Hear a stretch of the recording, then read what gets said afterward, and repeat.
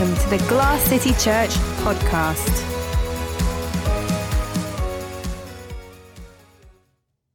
It's the Glass City Church podcast. Jeff, you're looking very nice today. I like your, what is that, pink? It's like a pastel motif going on. Yeah. What's a motif? Okay, that's not, no. No, seriously, what is a motif? No, I'm not. I won't do it right now. Okay. I was at a funeral home earlier, working with a family, doing their funeral tomorrow morning, so I wanted to look halfway presentable. And like when I walk into these because I have tattoos on my arms, and whenever I walk into something where I don't know the person and I don't know, because I don't want anything to offend them, because like I'm there to comfort them, I'm there to serve their family, I'm there to bring the hope of the gospel into a place where it may or may not necessarily exist, and so I don't want anything visually about me or whatever to offend them to where they will not hear what I have to say. Does that make sense? Yeah, absolutely. And so like I went home after I did some work this morning and changed, because I was wearing a short sleeve shirt, and like I'm very, I don't know, maybe I'm too sensitive to that, but at the same time I just don't want anything to come between their hearing the gospel. And so if they're going to be like, oh, this guy's weird looking, I'm not going to take him seriously. I am a little weird looking, but you can only do so much about that. It's true. But at least I can do everything that I can try to do in order to not unduly offend somebody or make them not take me seriously, because I want them to take my words seriously when I tell them about Jesus. Yeah, absolutely. Yeah, man. And actually that plays in. Oh, I totally did that on purpose. I know you did. Yeah. It was on the spot. Yeah, no, it was good. But it felt like I just felt the prompting to just go ahead and serve it up on a silver platter for you there, buddy. Thank you. You're welcome. It's much appreciated. That's right. The topic of today, are you ready for that, Jeff? The topic of today? Well, the topic of today's topic. I like the way I said that. You like the topic of today better? Yeah. Cool, man. Yeah. Anyways, should Christians be offensive? If true, how so? Okay. No, we shouldn't. I mean, we shouldn't be offensive. The gospel is offensive enough as it is. We talked about it yesterday, that you walking into a world, Jesus in our text, we were in John 15:18 through 27, where he says the world's going to hate you, right? Because of me, essentially. And so we're walking into a world that is hostile to the gospel, and whatever presence we bring with us, whether it's if we're trying to exalt ourselves or we're trying to exalt Christ, because it's not, being a Christian doesn't automatically assume that you're not also going to be a goofball, or to be self-glorifying, or to be judgmental, or to be self-righteous, or any other arrogant, whatever. We're not called to offend with anything other than the gospel. Jesus didn't unduly offend anybody. He called out sin. He's also God. But he only did that with the people who said that they didn't need him, and they were very proud and very self-sufficient. And even that was loving, because it is so unloving to see somebody who is on their way to hell, believing falsely, trusting in things that will never bring about any sort of salvific anything. It's unloving to not address that. Yeah. Right. But at the same time, you don't go in like, both barrels blazing, as my dad used to say. Probably still does, but I don't live with him. And cause undue offense right off the bat, because like we said, I forget who said it, but someone said they're going to choke on the gospel. Don't let them choke on anything on their way to choking on the gospel. Yeah. So we're going to be offensive in the way that we bring hope and truth into a world that hates Jesus. Oh yeah. But that does not there's wounds. I talked about it yesterday. There's wounds from the enemy, and then there's wounds, self-inflicted wounds. Mm-hmm. That if we're just really bad at loving people, and people respond to us being bad at loving them, that's a self-inflicted wound, because we just blew it. And the Lord gives us opportunities every day, and man, we need to make the most of those, because we never know if we're ever going to see these people again. Yeah. So to answer your question, no, we're not supposed to be offensive in and of ourselves. Yeah. But our message will be offensive, and we need to be okay with that. Yeah. And I think you see that a lot, especially on social media and on Facebook and things of that nature, where there's this idea, and Martin Luther said it back in the day, that peace if possible, the idea of the peace if possible, truth at all costs. Sure. And I think that in a lot of ways we, for those who know that quote, right, and kind of adhere to it, they can take it and twist it to truth all the time, no peace at all. Well, yeah, the same way that people take, preach the gospel, always use words when necessary. Yeah. And make that ever mean anything other than words are always necessary. Yeah. Because I can buy you a pizza, but you're not going to understand the gospel because I spelled out Jesus and pepperonis. Like, it's not going to happen. Yeah. I mean, today I was even thinking about this before we started recording. We were having our first floor of our house painted. Yeah. And it was a wonderful Christmas gift. We couldn't afford it ourselves, but and the woman who came, we actually had her out sometime last year just to get an estimate, and she's awesome. And if anyone needs their house painted, I would totally give you her number. But she's pretty obviously living a homosexual lifestyle. Yeah. And she is so fun. Like we had great. We were talking about all kinds of. She's like, "What do you do?" Because I was coming home from chaplain rounds and getting ready to go to the funeral home, and she's like, "What do you do for a living?" And I'm like, "Oh, I'm a pastor, and I'm a chaplain, and blah blah." And I'm like, "But I don't do the normal funeral. Like, there was one time I had to learn Frank Sinatra's "My Way" on the guitar and sing it at a funeral, and then that family called me back the next week when someone else died, and all these things." She's like, "Oh, I went to a funeral once when they played Lady Marmalade. Who was that sang that?" And I'm like, "Oh yeah, Patti LaBelle." And my wife's like, "You're so old because you know that." And but we just had this great conversation where I just wanted to be friends with her. Yeah. Same with the story I told on Sunday about the minute I told a guy that I had just met that I was a pastor, and he was there with his partner, and he said, "Oh, yeah, we used to go to church, but they tried to get my partner here to pray the gay away." And I'm like, "Man, that is such a bummer." Yeah. That is so like I want our church to be a church where anybody can walk in and we're not going to shun them away. It's man, I was thinking all about this today when I was driving back and forth. I have about an hour and a half commute to Lima once a week. And I was thinking about just what it would be. And this is totally off the cuff, so I apologize if it's a little bit scatterbrained, but I was thinking about how, the experience of some of these people that I've met lately, walking into an evangelical church, and what I've heard was they just looked at us like we were just sinners, and because our sin, and this is me kind of thinking through their thought process as I was understanding it, that their sin was so obvious. Because they're standing there with somebody that the Bible says, men and women should be together, and that's God's way for us to live. Yes, and amen to that. Yeah, biblically. Yeah, absolutely. But what if the rest of us walked into church with, I looked at pornography written on our shirt, or I lusted after a woman written on our shirt, or I am not tithing written on our shirt, or I said something unkind to my wife this week. Yeah. Something like that written on our church. And I would love to do that. Not for me, because that would be so difficult for me to walk in with that on. And I just wonder how difficult it is for somebody who the Lord is wooing them, yet they're in a lifestyle that is not honoring to the Lord. Yeah. For them to actually walk into a place where God is being worshipped, and for people to just look at them like that. And that would be the same way, I think, as if you walked into Glass City on Sunday. Yeah. And you had every sin that you had committed that week, whether it was a sin of omission or a sin of commission, written on your shirt. And I think it would be really good for Christians who treat people that sin differently than them. It would be a good exercise for them to learn some humility and to learn some grace. Yeah.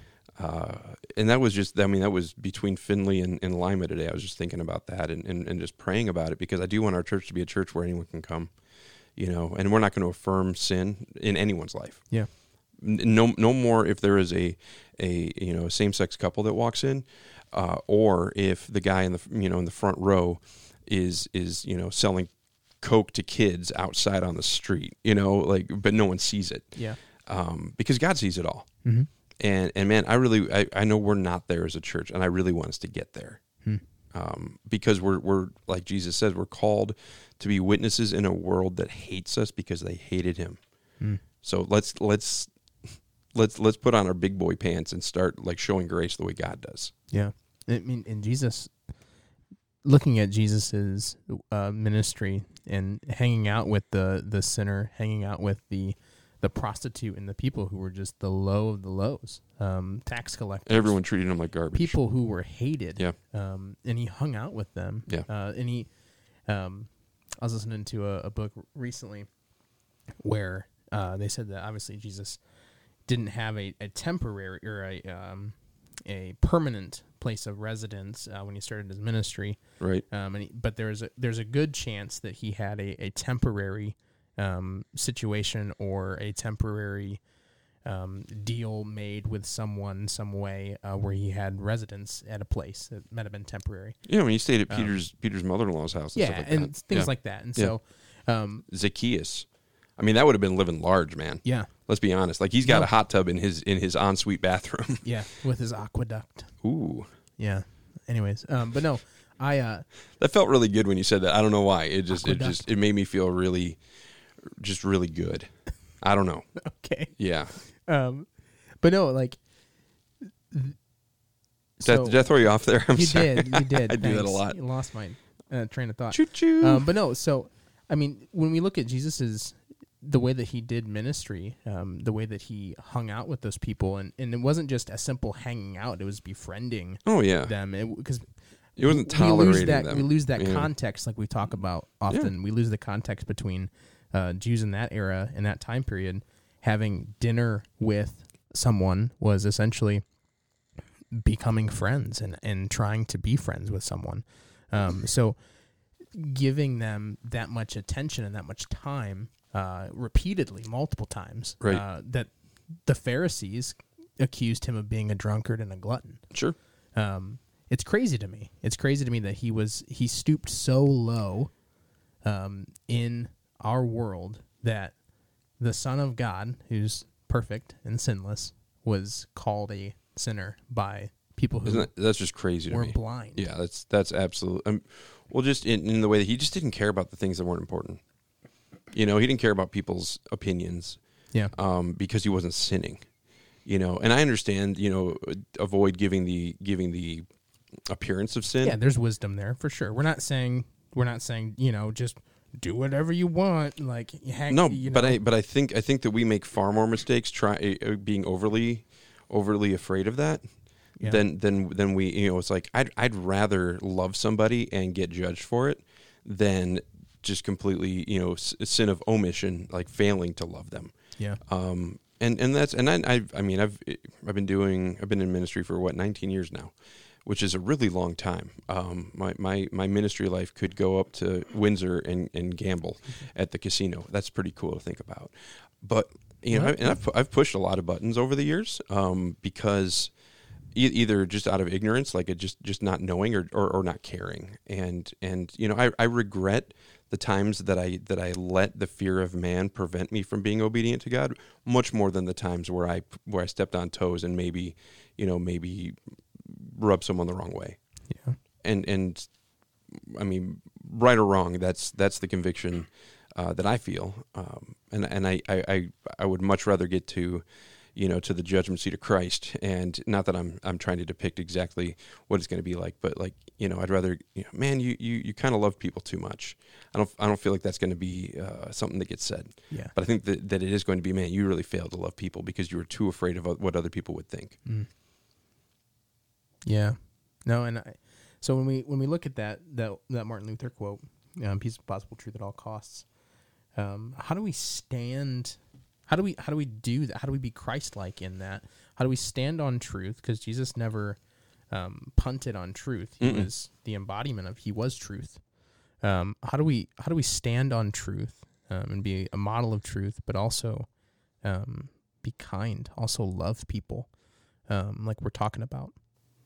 Well, I mean, it comes how does down. It look practically? Well, it's how you set the trajectory of your day.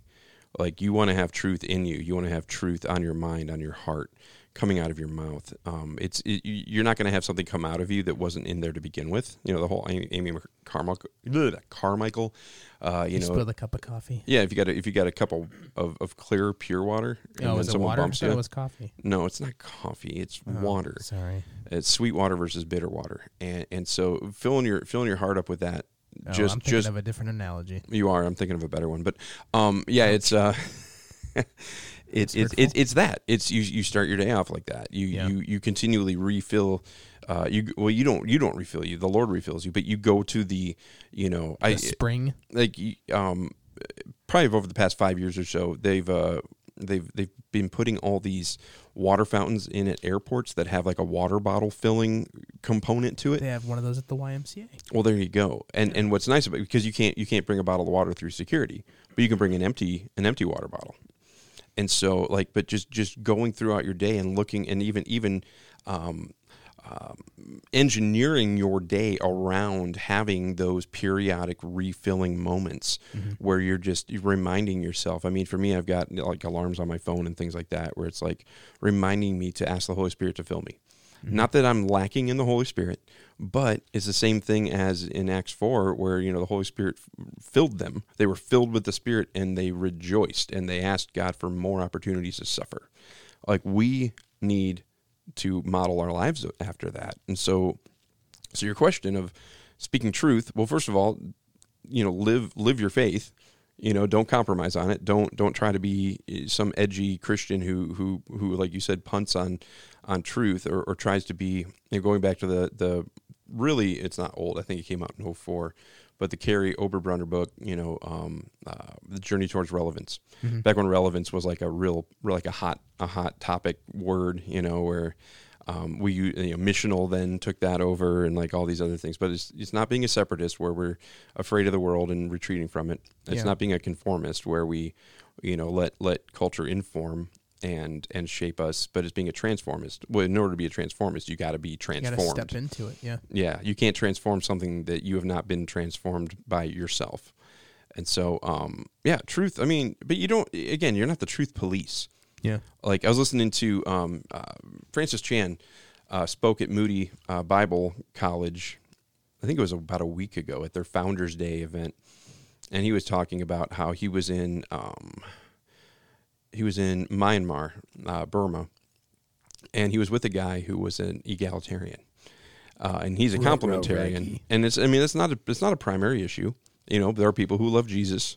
I mean, it's not, and I'll debate that if you want, but there are people who love Jesus who don't share the same convictions on egalitarian complementarian. If you don't know what that is, that's okay. Don't worry about it, or go look it up later. I'm not getting into it right now. But he said it bothered him, but then he thought, we're both here for the same reason.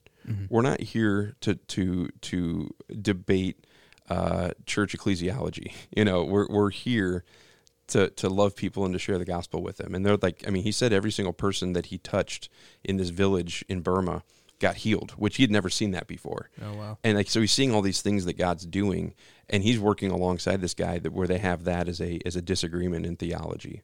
And so I think that we can take a lesson from that. Like, we don't have to have 100% agreement with everyone on everything in order to partner with him in the gospel. If Jesus is Lord, if the Bible is true, if the Holy Spirit is real, if salvation, the only way to salvation is through Christ, we believe in the Trinity, we believe, these primary closed hand issues. And I just say that to come back to the fact that I've got tons of friends that we disagree on secondary or tertiary issues. Yeah. Doesn't mean we can't learn from each other, and it also doesn't mean that we can't glorify God together. But I also realize that for some people, some of those secondary issues creep up into the primary issue Kind of realm, yeah. And that's okay. And I mean, I've not always agreed with what I just said. Actually, when I met my wife, I was egalitarian. Oh, wow. Yeah, we met 16 years ago, so it was quite a while ago.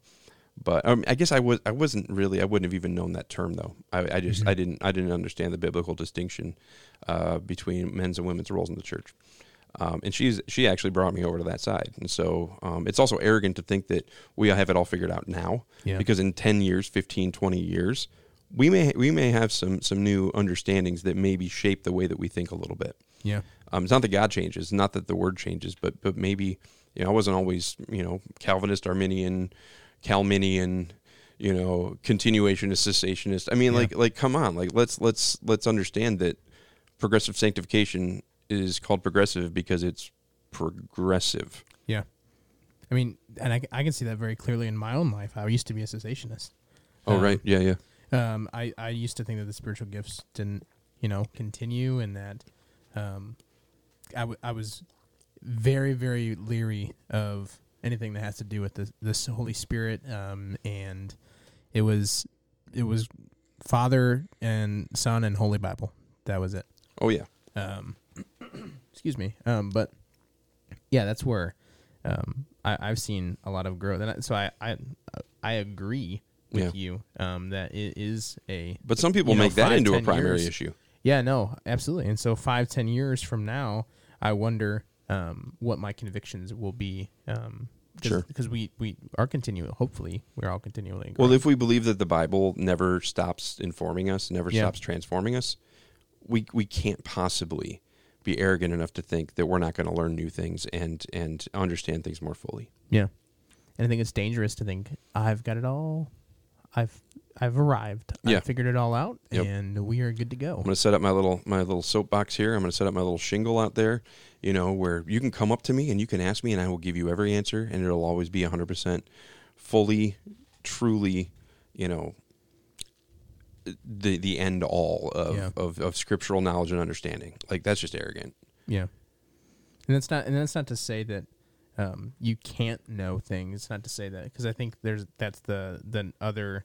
You get either too bogged down in the non-essentials, sure, or you can just kind of cop out and say, well, we really can't know. Well, what's crazy about that? 2.5 weeks ago, it was 2 weeks ago today, actually. I written back and forth with a singer-songwriter named Derek Webb, and he called me because I had asked him some questions, and we talked for 43 minutes on the phone, which was like, for two dudes to talk on the phone for that long, it's kind of weird, especially two guys. I mean, I met him. You talked to Derek Webb? Yeah, I did, and then I sent my wife a screenshot of the call screen. And it was a Nashville number and blah, blah, blah. And she's like, well, who was that? I'm like, oh, it's D-Webb, But, like, I mean, he pretty famously fell away from faith. Yeah. And but what's interesting is that, some of the statements that he was making as it was a very friendly conversation. Yeah. I was not there to try to change his mind. We even talked about some of our, Reformed theological baggage and things like that. And a lot of the cultural things that we both agree are not very Christ-like in the church. But he was talking about how, like, and this is getting to your point. The difference is Jesus never changes. He's always the same. God is always the same. God the Father, the Holy Spirit. Always working, always empowering, always gifting, all of those things. And so when we start to change the divinity of Christ, or the inerrancy of Scripture, or the the role of the Christian in the world, things like that, now we get into trouble. Yeah. And now we start having some real funky, kind of transition, deconstructions, that's the hot word of the day. But I asked him, I said, so if you deconstructed your faith, or you deconstructed your identity away from the church, away from the Bible, away from Christ, what are you reconstructing it around? Mm-hmm. And there wasn't really, I don't know that he's been asked that before. Mm-hmm. He said, well, cause and effect was one of the things he said. And, whatever is observable. And I'm thinking to myself, dude, you just got married. You can't observe love. Yeah. You can observe acts of love, but the actual emotional feeling and the draw and the the magnetism, you can't observe that. You can't quantify that. But I didn't throw that out there because I want to have another conversation, and I don't want to just be the guy who just shoots people down all the time either. Mm-hmm. And so, yes, I had truth I could have shared at that moment, but through the Spirit's leading, I believe, we'll have that conversation again, down the road, down the line. And so it's tricky though, man. And you got to just trust that, that's what you start with, a trajectory filling your heart, filling your mind with truth, going to the fountain, getting filled up, and then, man, you the Holy Spirit's going to lead you. Like, you just got to listen for him, but he's going to lead you. Mm-hmm. And I think being tactful in that, we don't want to compromise, but we want to know who we're talking to, and be sensitive to the Spirit's leading, like you said, in order to have those conversations where we don't agree, or we on secondary issues, or we disagree on primary issues. Let's say someone's not a believer. Because my other thought was, or question I should say, what role does the Holy Spirit play in the life of a believer in sharing Jesus and walking out their faith as a Christian? And that's a wonderful, wonderful question. And I think that... Thanks. Yeah. Appreciate that. Well, a lot of times me as an Enneagram 8, I don't necessarily think to verbalize, but I still feel the thankfulness. I still feel the appreciation. And you as a 2... enjoy feeling appreciated, and so we're just having a happy moment over here. The role the Holy Spirit plays is whatever is essentially the role that the Holy Spirit will play versus the role that we allow or invite him to play. Because you can ignore that voice all day long, or you can, even worse, you cannot believe that it's even there, so you're not even listening for it. Mm-hmm. But it's talking the analogy I gave yesterday of. When a buddy of mine came over and we were replacing the kitchen faucet, and we were just beating the tar out of the old one trying to get it out because we couldn't get that nut that's like that holds the old one on. It's really hard to get at it. Yeah. Because first of all, you're sticking your head under a sink, with cleaners and all, whatever. It's Would all you say you cluttered. tried everything in the kitchen sink? Oh man, that was really nice. So. Not having the access, having a really hard access to that to be able to loosen it and to be able to pull the old fixture out, and then put the new fixture in, and then trying again to try to get right up flush against it, in a very cumbersome situation, and then getting done and seeing that they actually had this tool. It was like a gray kind of like cylinder that had a fitting on the end of it that fit right into that hard to screw in piece, that makes it just so much easier. Yeah. So not knowing or not believing that tool is there. For us, it was not knowing that it was there because it took us 3 hours. But my wife laughed from the living room. It was really fun. So mocking you from the couch. Well, or maybe just being entertained. Hopefully, I'll give her the benefit of the doubt on that. But. So, and I told that not as an exact parallel, but certainly the principle there is God promises the Holy Spirit. Jesus says, I'm not going to leave you as orphans. I'm going to send the Holy Spirit as your helper. Well, you gotta turn to the helper. Yeah. If the helper's standing there, but you're not listening, then what good is even knowing that? And so the role is for leading, for empowering, I might turn some people off here, but I've been having conversations with complete strangers, and the Holy Spirit will help me to know something about them that will that I couldn't know any other way. And in sharing that and asking about it, and it's always you ask questions, you don't make statements. But in asking, hey, is this true? Or is this going on? And I really feel like maybe this is happening, and sometimes it's totally off. But you got to take that risk because God honors that risk. Mm-hmm. And so and then that kind of hyper focus, it kind of like it draws them in because they're like, well, wait a second, this isn't just a regular conversation. Yeah. There's something supernatural going on here, and this is important, and this is worth my attention. And so the Holy Spirit will first of all highlight people. Absolutely highlights people. So what do you mean by that? Like putting people on the brain? Yeah. In my experience, as recently as last week, but, over the past couple of years, there will be somebody that you just notice.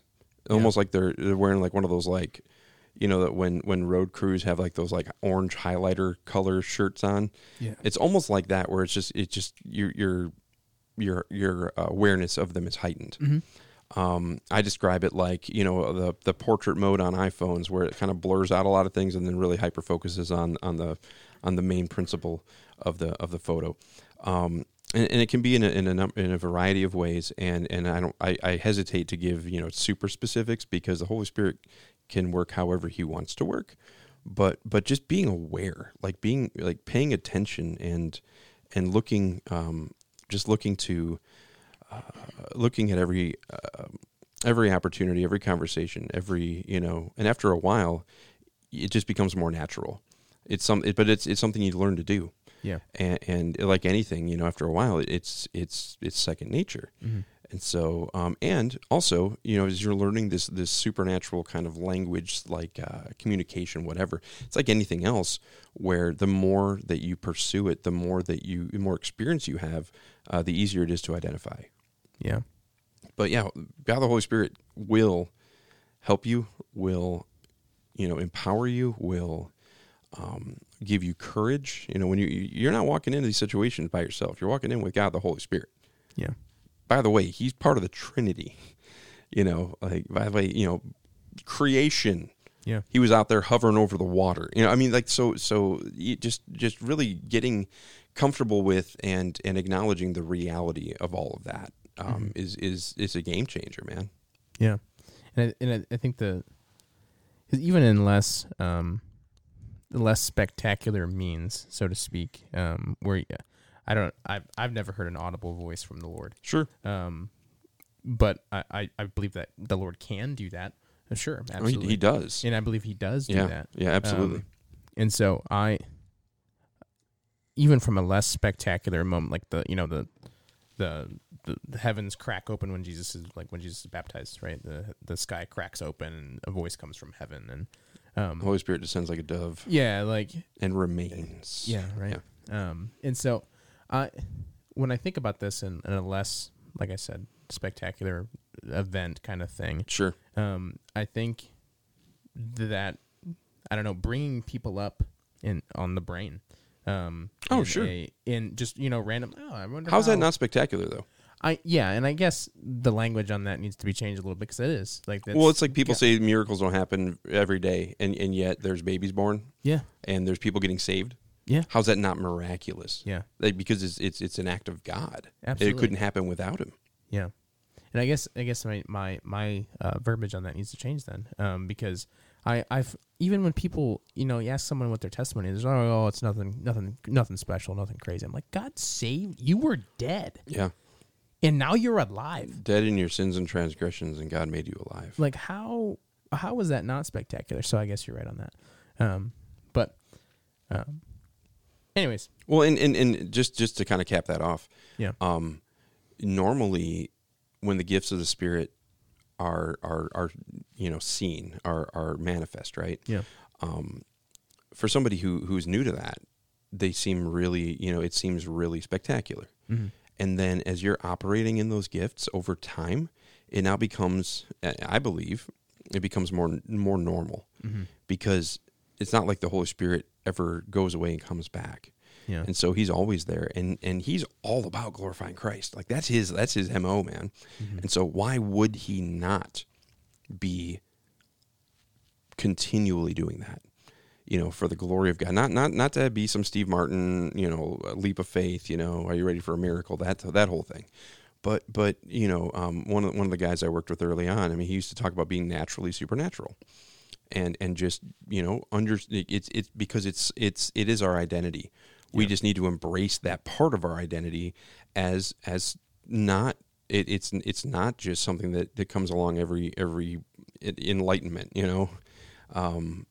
That's my opinion, but I've certainly seen that bear out.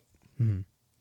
Yeah, and the overall empowerment of the Spirit to do anything in the Christian life. We can't obey God. We can't be faithful apart from God. Yeah. Like, it's crazy we tend, I don't know if you're anything like me, I sometimes forget that. I don't know, you're way more spiritual than me. No, so. I'm not. But no, like we as Christians forget that often, that we can't even do the things that God wants us to do without Him helping us along. Without faith, it's impossible to please God. And He gave us the helper because we need the helper. Yeah. He doesn't just rain out gifts on us that are just superfluous. Yeah. Like they're absolutely essential to us, doing the mission that Christ has, first of all, he initiated, and then commissioned us to carry on. Why would he give us the Spirit if we didn't need him? Yeah. And that's where I really have a hard time understanding the cessationist argument, because like do we need the Spirit any less now than we did in the first century? Mm-hmm. Like, no. Are we more holy and spiritual in and of ourselves? No. Like, plus the Bible never says it's going to end. And so, all of that to say, like, man, we're out there swinging a Fisher-Price hammer when we've got a whole garage full of power tools. And it really doesn't make a whole lot of sense if you think about it objectively. Yeah. No, it doesn't. Well, let me ask you this. So your whole sermon the other day was talking about persecution, in being in faithfulness in persecution. Right. So Jesus is warning them being the disciples, that, hey, you're going to have persecution. It's going to happen. Mm-hmm. It's going to happen. And with that, the world hating them, how does God honor our faithfulness in the advancement of his kingdom, living life on mission, that the buzzword, life on mission. Right. But when we're functioning as we're supposed to, and I think we often sweep evangelism under the rug. We don't want to look at it because it's scary and it's intimidating and all these other things. Because we make it about us. Yeah, absolutely. Yeah. But how does God honor our faithfulness in the advancement of his kingdom? Yeah, and I saw this question earlier when you sent it to me, and I purposely didn't write out an answer because I really wanted to just answer it in the moment. Mm-hmm. I didn't want it to be some canned, pat answer. I think the first way that he honors that is he grows us, like through being faithful in the midst of persecution or in the midst of pushback. Yeah. Man, it strengthens us. Mm-hmm. Paul said, I am pressed, but I'm not crushed. Mm-hmm. I'm persecuted, but I'm not abandoned. I'm struck down, but I'm not destroyed. And and as we are faithful to God's command, he's growing us and strengthening us because and he's also fostering a newfound understanding of and appreciation for relying on the Spirit. Like the best place for us to be is fully relying on the Spirit. Yeah. And so when we get put in positions, I mean, you even think about, suffering. I don't think anyone in America is necessarily suffering the way that they are around other parts of the world. But you just think about suffering, think about health suffering. How many believers, when they're put in a position where they, they're the idol of health is no longer, the myth has been debunked, so to speak, and no, all I have is Christ. Yeah. And their strength, their faith just grows, mm-hmm. and it's also infectious. It's contagious to be around somebody who's suffering a health issue, and seeing their faith growing. I mean, how some of my most difficult emotionally, but encouraging spiritually, just encounters are in hospitals. Mm-hmm. And so when we are faithful to do what God has commanded us to do, he honors that by strengthening us in our faith. It's a whole, we act like evangelism is all about the other person. Mm-hmm. It's not. Because I don't care if I get called every name in the book when I'm trying to just lovingly give someone the hope of the gospel. It strengthens my faith too, because it's like, oh, you know what? I'm not like dead right now, and I'm not, I haven't been just completely destroyed. Yeah, I was pressed, but I wasn't crushed.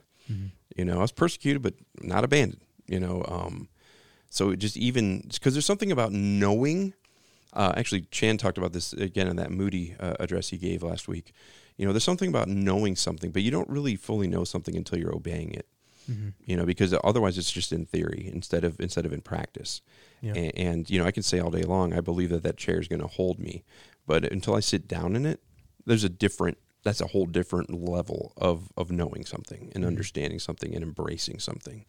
And so really, I mean, there's so much to be gained. I think that's why the church is so weak, and it is because we're just afraid. And if we would just be obedient and actually trust that God's promises are true, I think our faith would be stronger. And I think our church would be, more vibrant. And I don't mean like our church alone. I mean saying our church, yeah. At least the American church, to be sure. Because, we're kind of blowing it in evangelism. I would say there's a lot of sin of omission going on. Yeah. And because of a fear of a sin of commission, like, I'm gonna do something wrong, or I'm gonna misspeak, or I'm going to whatever. And like, man, that's just never a fear of blowing it is never an excuse for sins of omission. Yeah. And every single day that we're not sharing our faith is a sin of omission, in my opinion. I'm not saying that the Holy Spirit's always going to give us, these opportunities every single day. So I don't mean that literally, but I do mean, if 6 months have gone by and you've not seized any opportunity to bring hope into a situation where the gospel is not being enjoyed and embraced, mm-hmm. I really have a hard time thinking that the Holy Spirit hasn't given you opportunities in 6 months to do that. Yeah. And because I again, maybe it's just me, but I certainly know that he's giving me those opportunities on a regular basis. Yeah. And I don't always take them. Like, I'll be honest. Like, I'm not here, looking down my nose at anybody else. I know that for me too. I mean, I'll have my days where it's just like I'm too busy. Mm-hmm. I've actually turned around and driven back to places where I felt the Holy Spirit's leading to engage someone with the gospel. Yeah. And felt like I was in too big of a hurry. Mm-hmm. And then gotten down the road and being like, that was so wrong. Mm-hmm. Turned around, went back, and they were gone. I was like, man, like it's happened to me more than a few times. And so I don't say this in a judgmental way, but more in an encouraging way. Like, God honors obedience. He blesses obedience. He gives more opportunity when those opportunities are being taken seriously. Mm-hmm. I'm scared to death that I would ever just fail to be obedient to the point where God's like, okay, well, obviously he's not going to actually do anything. And then, I don't know that theologically that would line up with where I land, but it certainly is a very troubling thought that, okay, it was just like giving, when people are blessed, they're blessed to bless others. And so all of a sudden, if there's a cork in that bottle and nothing's ever being poured out of it, but everything's being poured into it, I got to believe that, if we put ourselves in a position to bless others, he's going to bless us so that we can. And that's not name it or claim it. That's not, that's not prosperity gospel, but that is like, look at the parable of the talents. It's like, oh man, you took 5 and you made it 10. Oh my gosh, you took 10 and made it 20.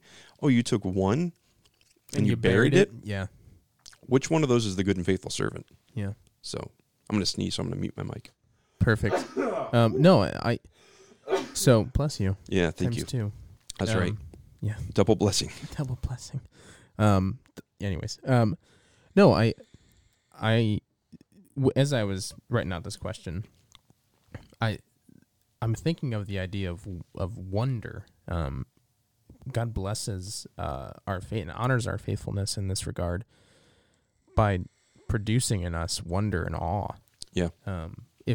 Just like a Job, because I know when we do this, we're gonna face opposition at some point. Maybe maybe in our current context, we're not getting beheaded like other Christians around the world. Maybe we're not getting our cars lit on fire and stuff like that, buildings vandalized. Maybe it doesn't look like that, but maybe it's, maybe it's just opposition in the form of disagreement. Maybe it's opposition in more aggressive means. But we're going to face opposition at some point if we're being faithful to all that God has called us to do and be, like you mentioned in the sermon. But also that when we're facing that, just like a Job, God could have left, as Bob Sorge said, God could have left Job alone. He could have. But those things happened to Job, and God allowed those things to happen to Job, and worked those things out so that Job would understand who God was more fully. Yeah. That he would be able to look at God's bigness and immensity and think, I am this tiny little thing in the greater picture of all that God, who God is, and I have a massive God. Yep. And I think that's lacking in our regard. We don't believe that, at least functionally, or else we would be having waking up in the morning and praying and thinking, Lord, who can I share my faith with today? Well, have you ever? So you're here in Northwest Ohio, in Michigan. There's a big rivalry between Ohio State University and Michigan, right? And if you ever wore an Ohio State jersey in Ann Arbor, you would be getting just nasty looks and maybe some comments and things like that, right? Like that's how I think about this whole, like, if you're not getting pushback from a world that hates you because they hate Christ and Christ is in you, maybe you're just a little too undercover about it. You're a little too covert in your Christianity. For me, that's how I think of it. I think of, just situations where, if people don't know you're a Christian, and that's not to say that you just wear the Jesus Freak T-shirt every day or anything like that. WWJD bracelets. Right. Although nothing's wrong with those. No, not at all.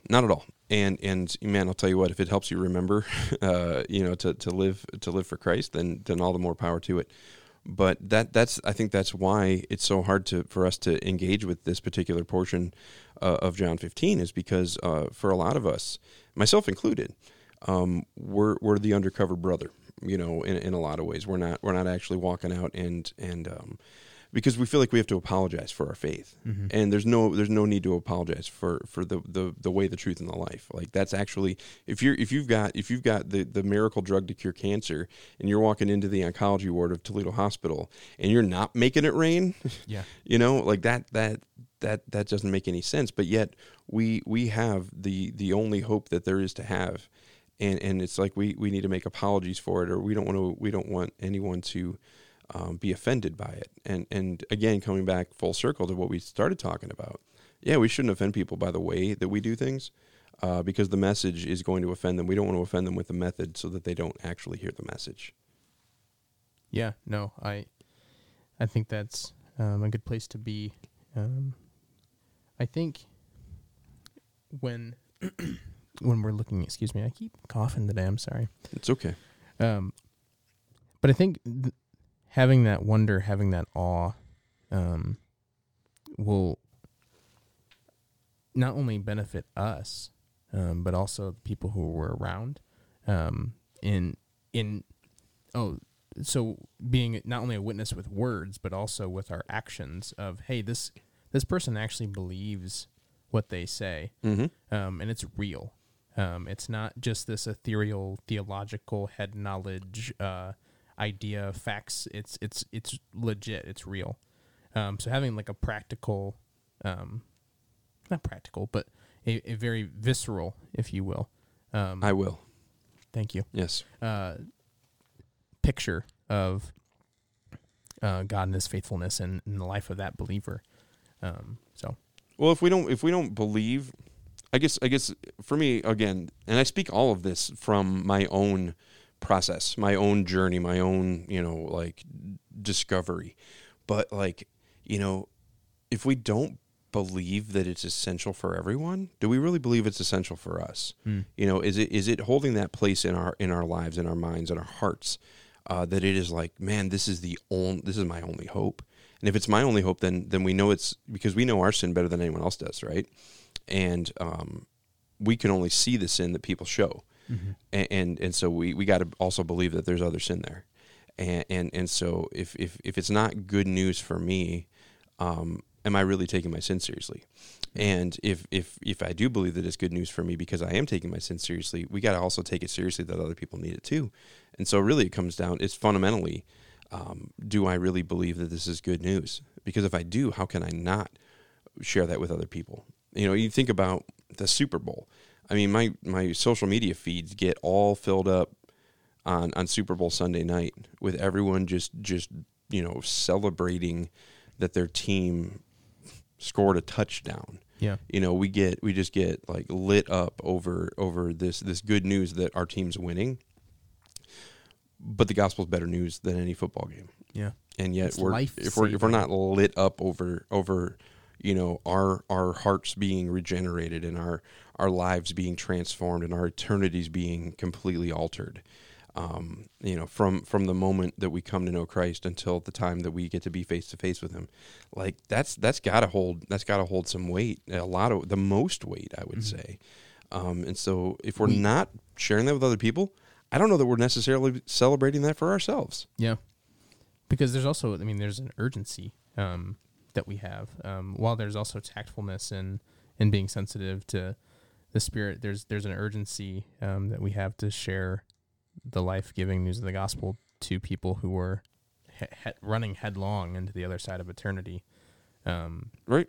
Spurgeon said it best. He said, "If sinners be damned, at least let them leap to hell over our dead bodies. And if they perish, let them perish with our arms wrapped around their knees, imploring them to stay. Yep. If hell must be filled, let it be filled in the teeth of our exertions, and let not one go unwarned and unprayed for." Right. Yeah. And I think just to cap that off as well, we're not called to make converts. We're called to make disciples. Mm-hmm. Converts is Jesus' job. That's His department. We don't have anything that can save anyone in and of ourselves, but the gospel does. And so, again, we got to go into it with the expectation that the world's going to push back and persecute, and that's got to be okay. We've got to come to terms with that and make peace with that. Absolutely, because it's not personal. Mm-hmm. It's not a personal thing when we get rejected with the gospel, but the gospel is a very personal hope, and we want every person to have it. Absolutely. Yeah. Well, Jeff, thank you. This has been the Glass City Church podcast, and make sure you like us on our social medias and that you're following and subscribing. Thanks for listening to the Glass City Church podcast. For more info, check out glasscitychurch.org.